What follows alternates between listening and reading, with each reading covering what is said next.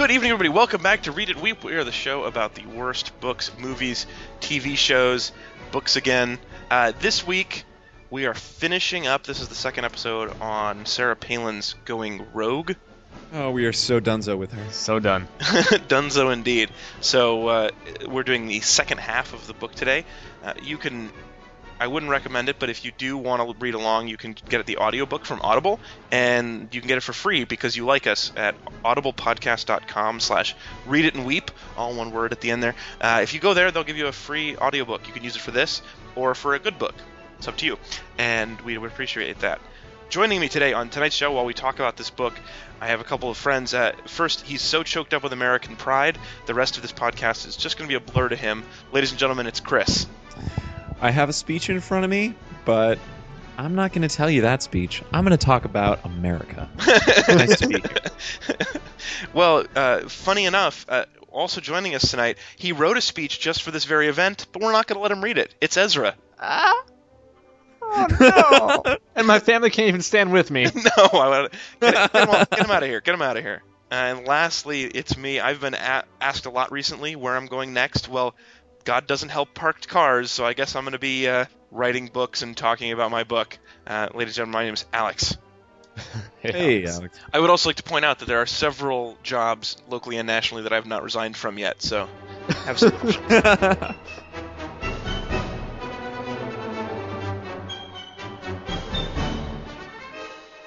So, like I said, we're talking about going rogue tonight.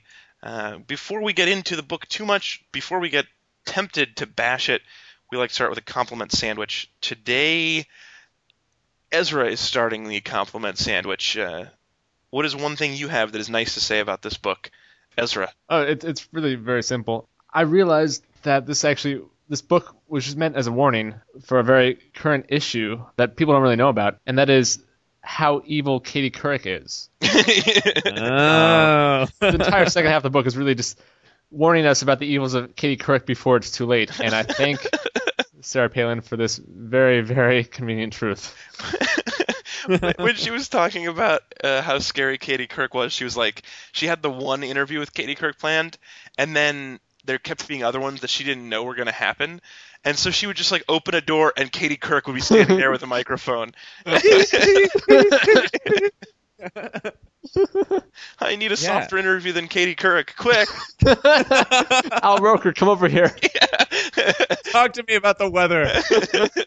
I want one of the puppets from Mr. Rogers' Neighborhoods to interview me. That's the only chance I have of getting a good interview off. All right, my compliment. I'm second tonight. So this isn't so much a compliment for Sarah as it is for the producers of Saturday Night Live. But there is the section where she's about to go on Saturday Night Live, and they send her a sketch, which of course is too offensive, and so they send back a counter offer in sketch, and then so my compliment is twofold. First, to the producers for not accepting her sketch. And, oh God, yeah, it sounded awful. Yeah, that's not. You do understand this is a comedy show, right? Not for you to read your talking points. And then my second fold, it reminded me just how hard it is to write sketch comedy that's funny. So, to SNL for still trying. That was a good moment also, where Sarah Palin did the impression of Tina Fey's impression of her. My mind almost broke there. On the actual episode of the show, right? Yeah, no, I mean, like, no, but also when she was describing the incident. Yeah. Right? She talked about the quote that would define her that Tina Fey had done, which was an impression of her, and which she just read to us on the audiobook. Oh. It's a comedy vortex if I've ever heard of it. Right? I do love the idea that you go through your life being told you look like a celebrity, and then all of a sudden you accidentally eclipse them in celebrity, so everyone's telling them that they look like you. I mean, yeah. Her dumb politics aside, that is kind of a neat thing to have happened. True. I can't wait to get really, really famous so everyone's telling Matt Damon he has to do impressions of me. That's gonna happen, Alex. It's uncanny. There is some canniness. No, it's uncanny. There's no canniness here. Chris, what do you have? So my comment is about just how the perks of running for major national office are described. in this book. You mean the wardrobe that just showed up that already fit? No, well, that's awesome, but that was kind of expected. You know, Oh. we've already heard that in the blogs and the vlogs, you know, out there. Yeah, I said vlog. You did. But I might cut it out because it makes me uncomfortable. yeah, it does sound kind of like the JJ, doesn't it? It's a little gross. I always think it was like a Russian name. It's like Vlog the Implogger. .blogspot.com. Yeah, no. When she first starts running, you know, they give her this whole, like, the RNC gives her a staff, and one of the people that she gets is called Bexy, and Bexy is from Texas, and Bexy's whole thing is that she doesn't care if you accidentally call her Betsy, and she will fold all of your T-shirts. Now, this is my dream. This is all I want. Is somebody who's there smiling, doesn't care what I call her, she'll fold my T-shirts. It's kind of like a really, really tame version of, like, you know, like a sexual fantasy where it's like, it's like you can call me anything you want, even like a name that sounds like my name but isn't exactly my name. Two letters off. That's fine.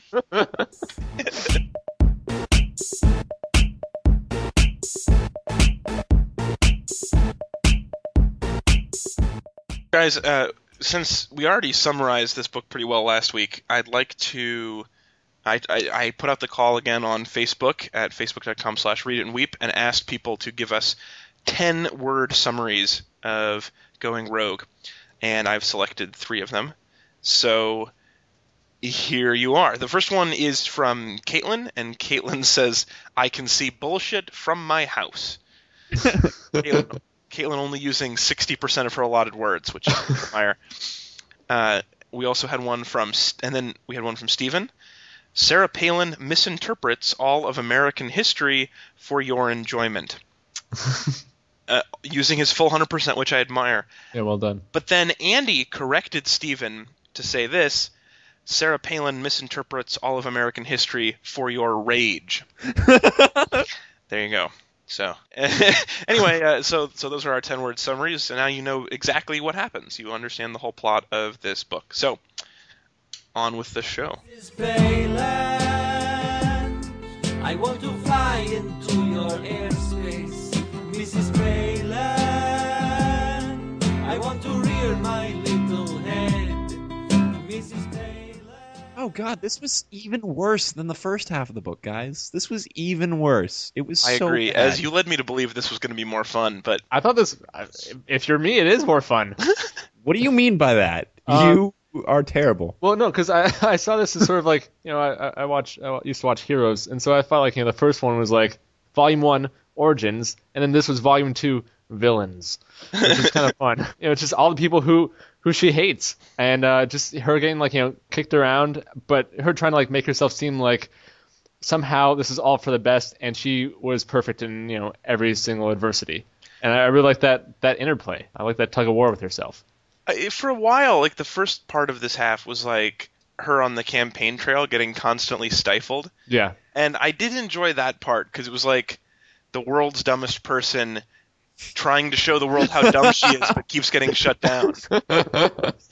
Like, hey, I'd like to go give a speech. No, that's not such a good idea. it's not a good idea.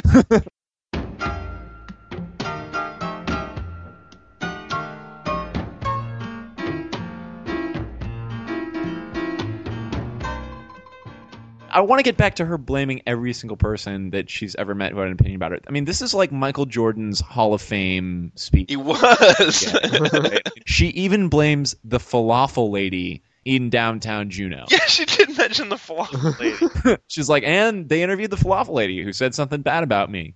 And just like, Yeah. what do you mean? Falafel lady doesn't know? Yeah. She just knows, Surely there she are knows some that you don't like her tzatziki sauce. I mean, that's what she knows. I think what Palin's trying to say, though, is that a lot of people contributed to her downfall, and we owe it to ourselves to thank every single one of those people. If we go back and we reverse this whole thing. This is a list of who to send Christmas cards to. Dear Katie Couric. Top of the list. So, I mean, there's this big section. But then she talks about media pundits, like she hates Katie Couric. And I believe this is the first time that Elizabeth Hasselbeck of The View has been called bold and talented. There was another one of those first times when she was talking about Kid Rock. She mentioned that his ideas were well-reasoned. Yeah. I mean, have you heard the song Cowboy? That is poignant. I really like the way he transitioned from Baw with the Baw to the Bang-a-Dang Diggy. That was a really key logic step that I've always liked about him. And that means that he won't put up with, business as usual politics. Exactly. Kid Rock, welcome to the big tent. Oh, man. That was really sad when they're talking about the celebrities Yeah. that the GOP is able to wrangle. Like the Dems have Brad Pitt, and Kanye and everybody ever, and they're left with Kid Rock. Yeah. And Yeah, when Kid Rock is headlining your party, I'm just saying. yeah, I mean, didn't they get Charles Bronson or somebody? Mike Ditka, I think, was another one. Yeah. The great Mike Ditka's come out to really rile the crowd up. Yikes. The other side has Oprah. Yeah, you're going down.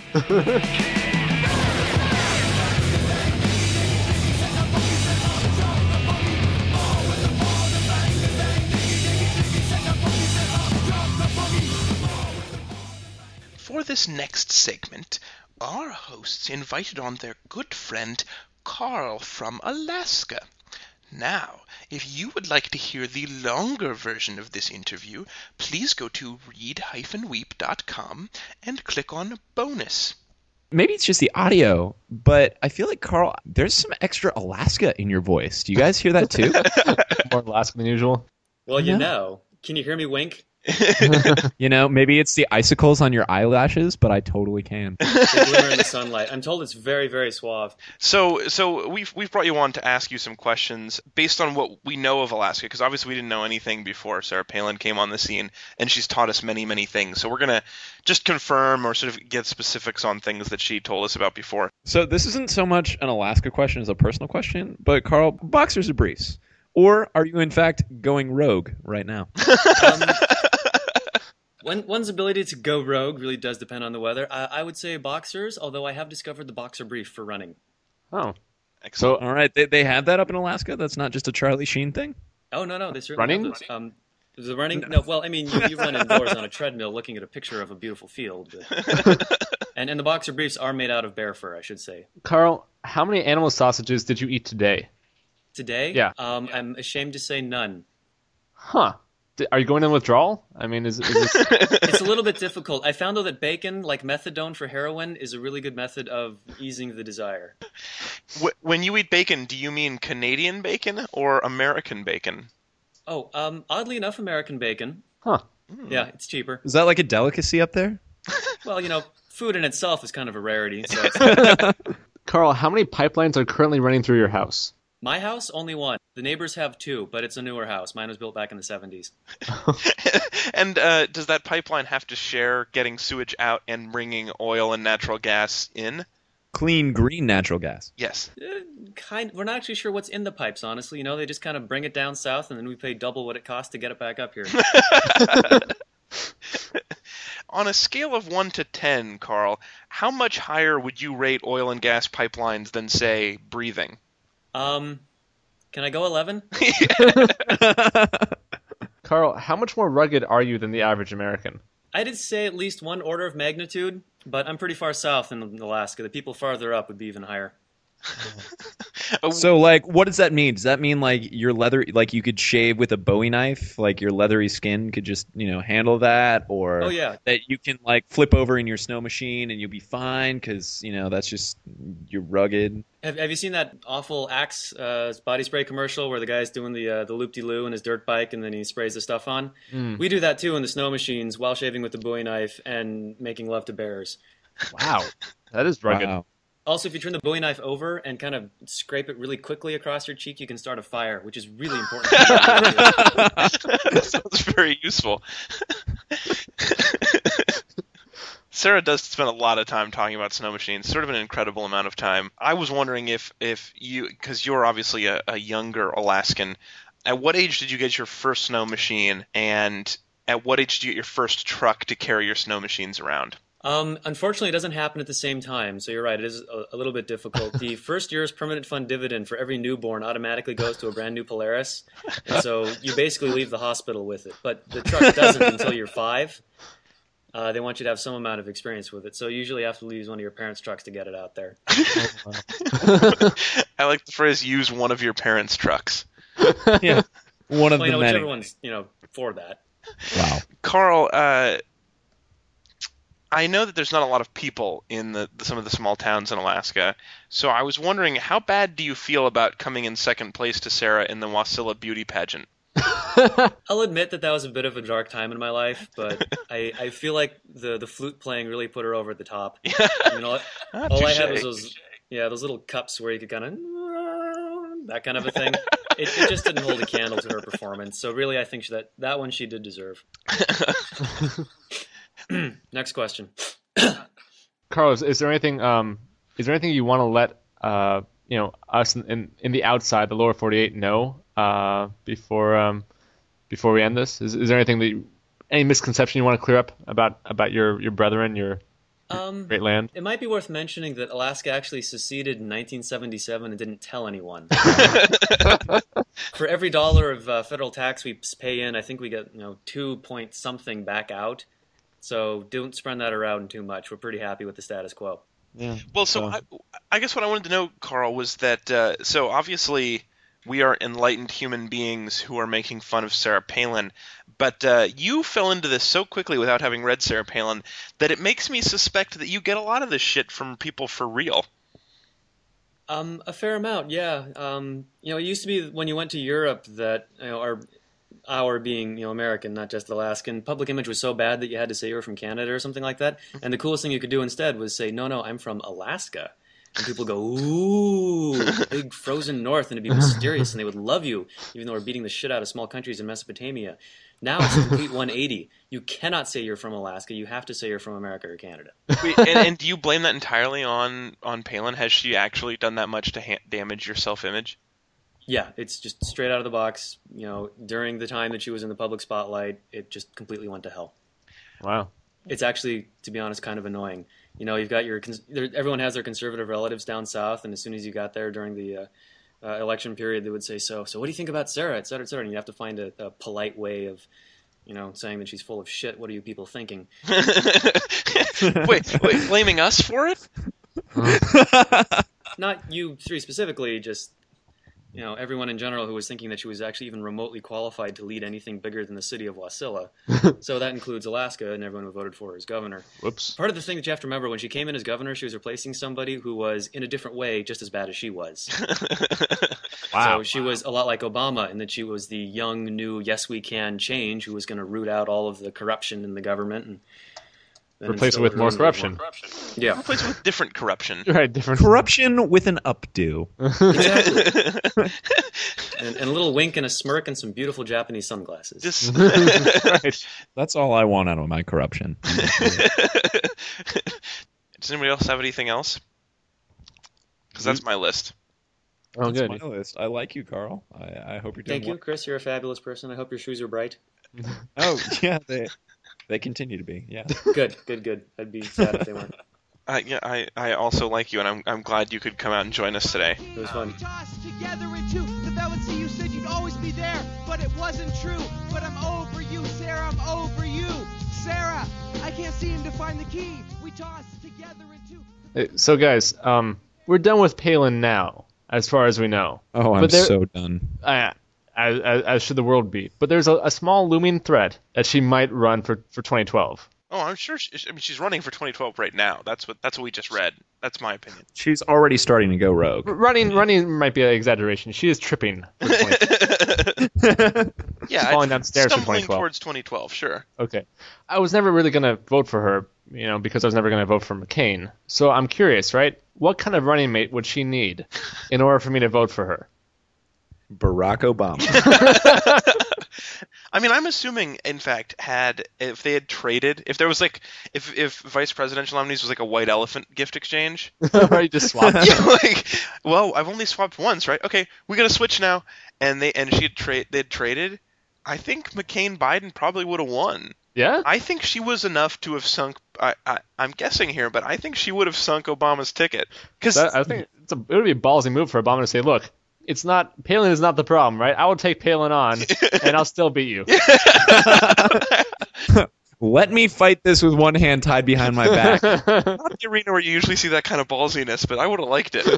Yeah.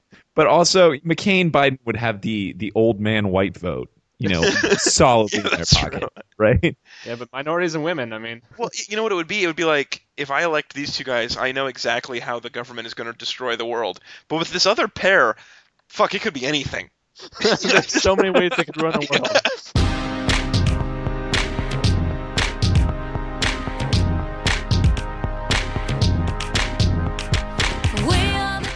So this ended up becoming a bonus from last week's episode, but I have more fact-checking. Oh. It is time for the return of fact-check Sarah Palin, and as a slight spoiler, this one's better. Oh, I got better all stuff right. this time, so I think you guys are going to like this.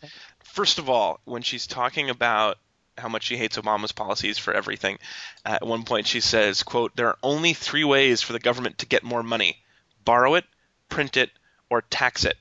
Now, as I'm sure you guys instantly recognize, there are clearly more ways for the government to get money. Steal it. Steal it? Sure. Finding it under a park bench and just assuming it was a drug deal that never happened.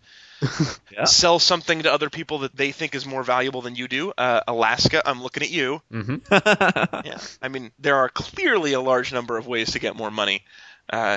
Invest it using your insider knowledge and turning it into a fortune. Yeah. Yeah. Time travel. Yeah, Time time travel. travel, betting on sports. Exactly.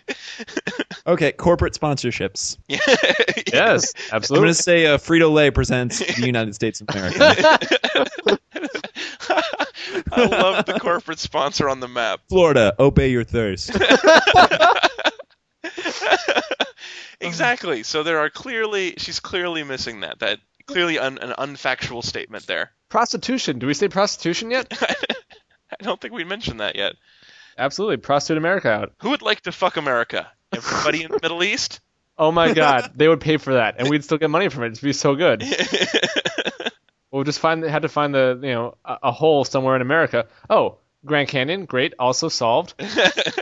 So the judges, are we right on that one? That is completely an unfactual statement. Yeah, myth busted. Myth. All right. Because of fucking the Grand Canyon. God. We have busted this myth. Next one, Jamie. All right. So when she's defending herself against the frivolous ethics complaints, she mentions one of the accusations is that she always took her family on trips using state funds when she shouldn't have, and which no wrongdoing was convicted. But she's talking about it, and she says that her and Piper were using the prison transport jet. And that it was going to be flying anyway, so she says Piper wasn't displacing anybody, just 40 pounds of air. Now, as I'm sure both of you noticed right away, because you're physics guys, 40 pounds of air is a lot of air. Yeah. It's You don't displace weight, you displace volume. So, and if you do the math on it, 40 pounds of air is actually equal to almost 1,000 cubic feet. According to Mrs. Palin, Piper displaced almost the entire cabin of that airplane. She's got to cut back on caribou burgers. Wait, are you saying that she is like a plane-shaped balloon? That's what Palin's child is?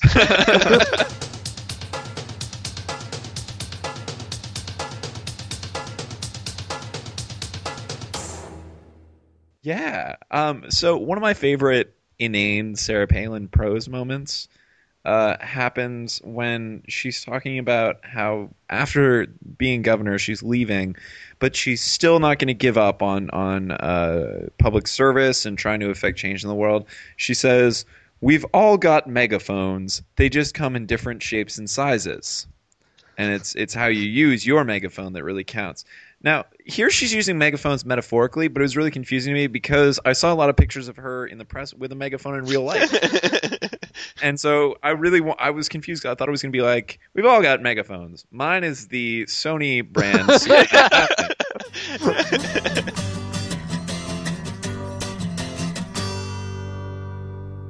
So, guys, you know how I have this, you know how I have the music version of some audiobooks?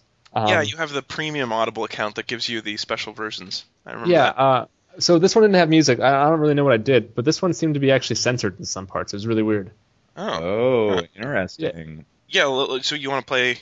Yeah, let's check this out. It was, crazy stuff. Oh, okay. Let's hear it. As a lifelong I crave in the outdoors and pounding the hard enough to make my thighs hurt and my burn. Coming from the grand, sparkling mountains of the north, I was inspired and energized every time I outside. I repeatedly requested that headquarters carve out some time so I could just half an hour would do.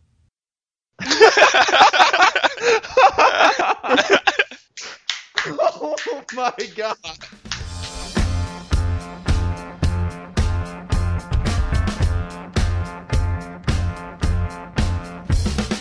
I think it's about time we do another compliment and then get shuffling along.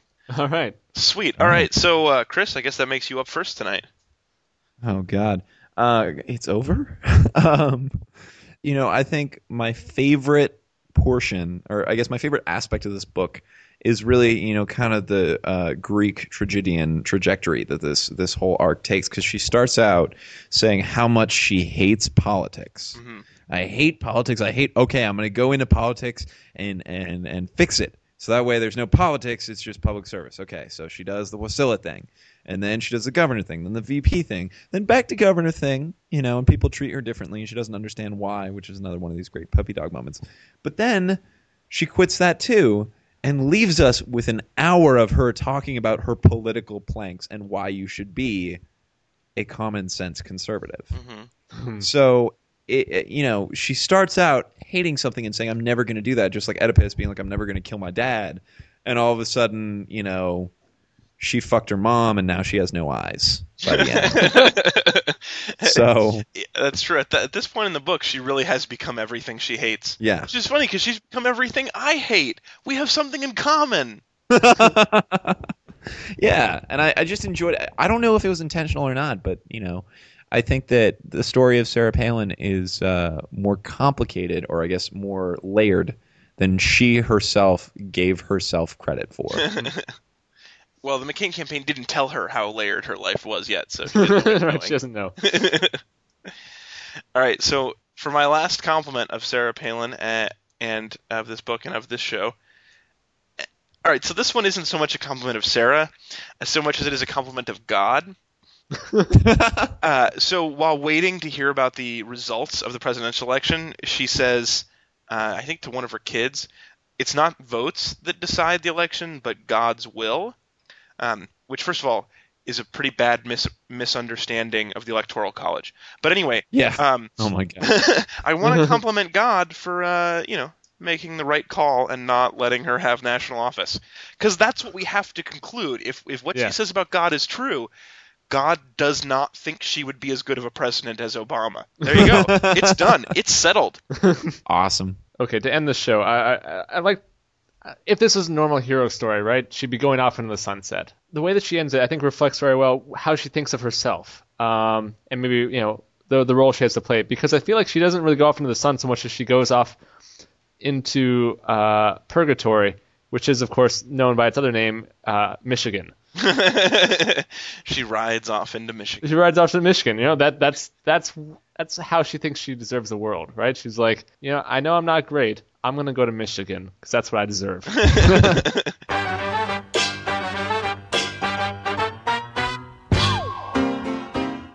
Thank you, everybody, for joining us on this, the 23rd anniversary of the start of our podcast. I guess not anniversary, episode. Epiversary? Yeah. The 23rd epiversary of our birth as a podcast. We have now completed yet another book. We can cross off Sarah Palin off our list. It's our 12th book. It's our 12th book. If you count movies as books. And TV shows.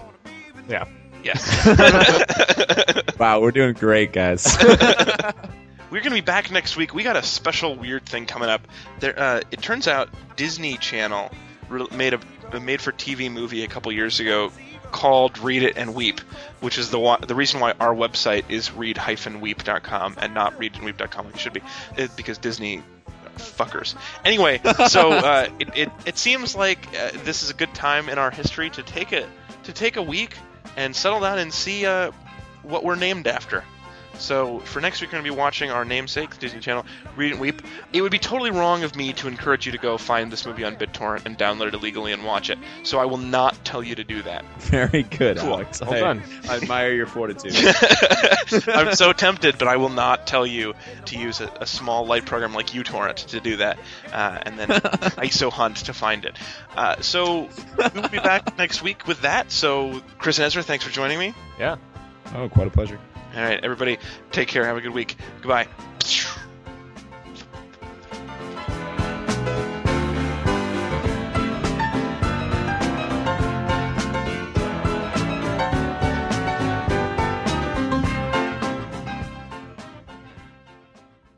Send us email. It's podcasts@read-weep.com. Woo!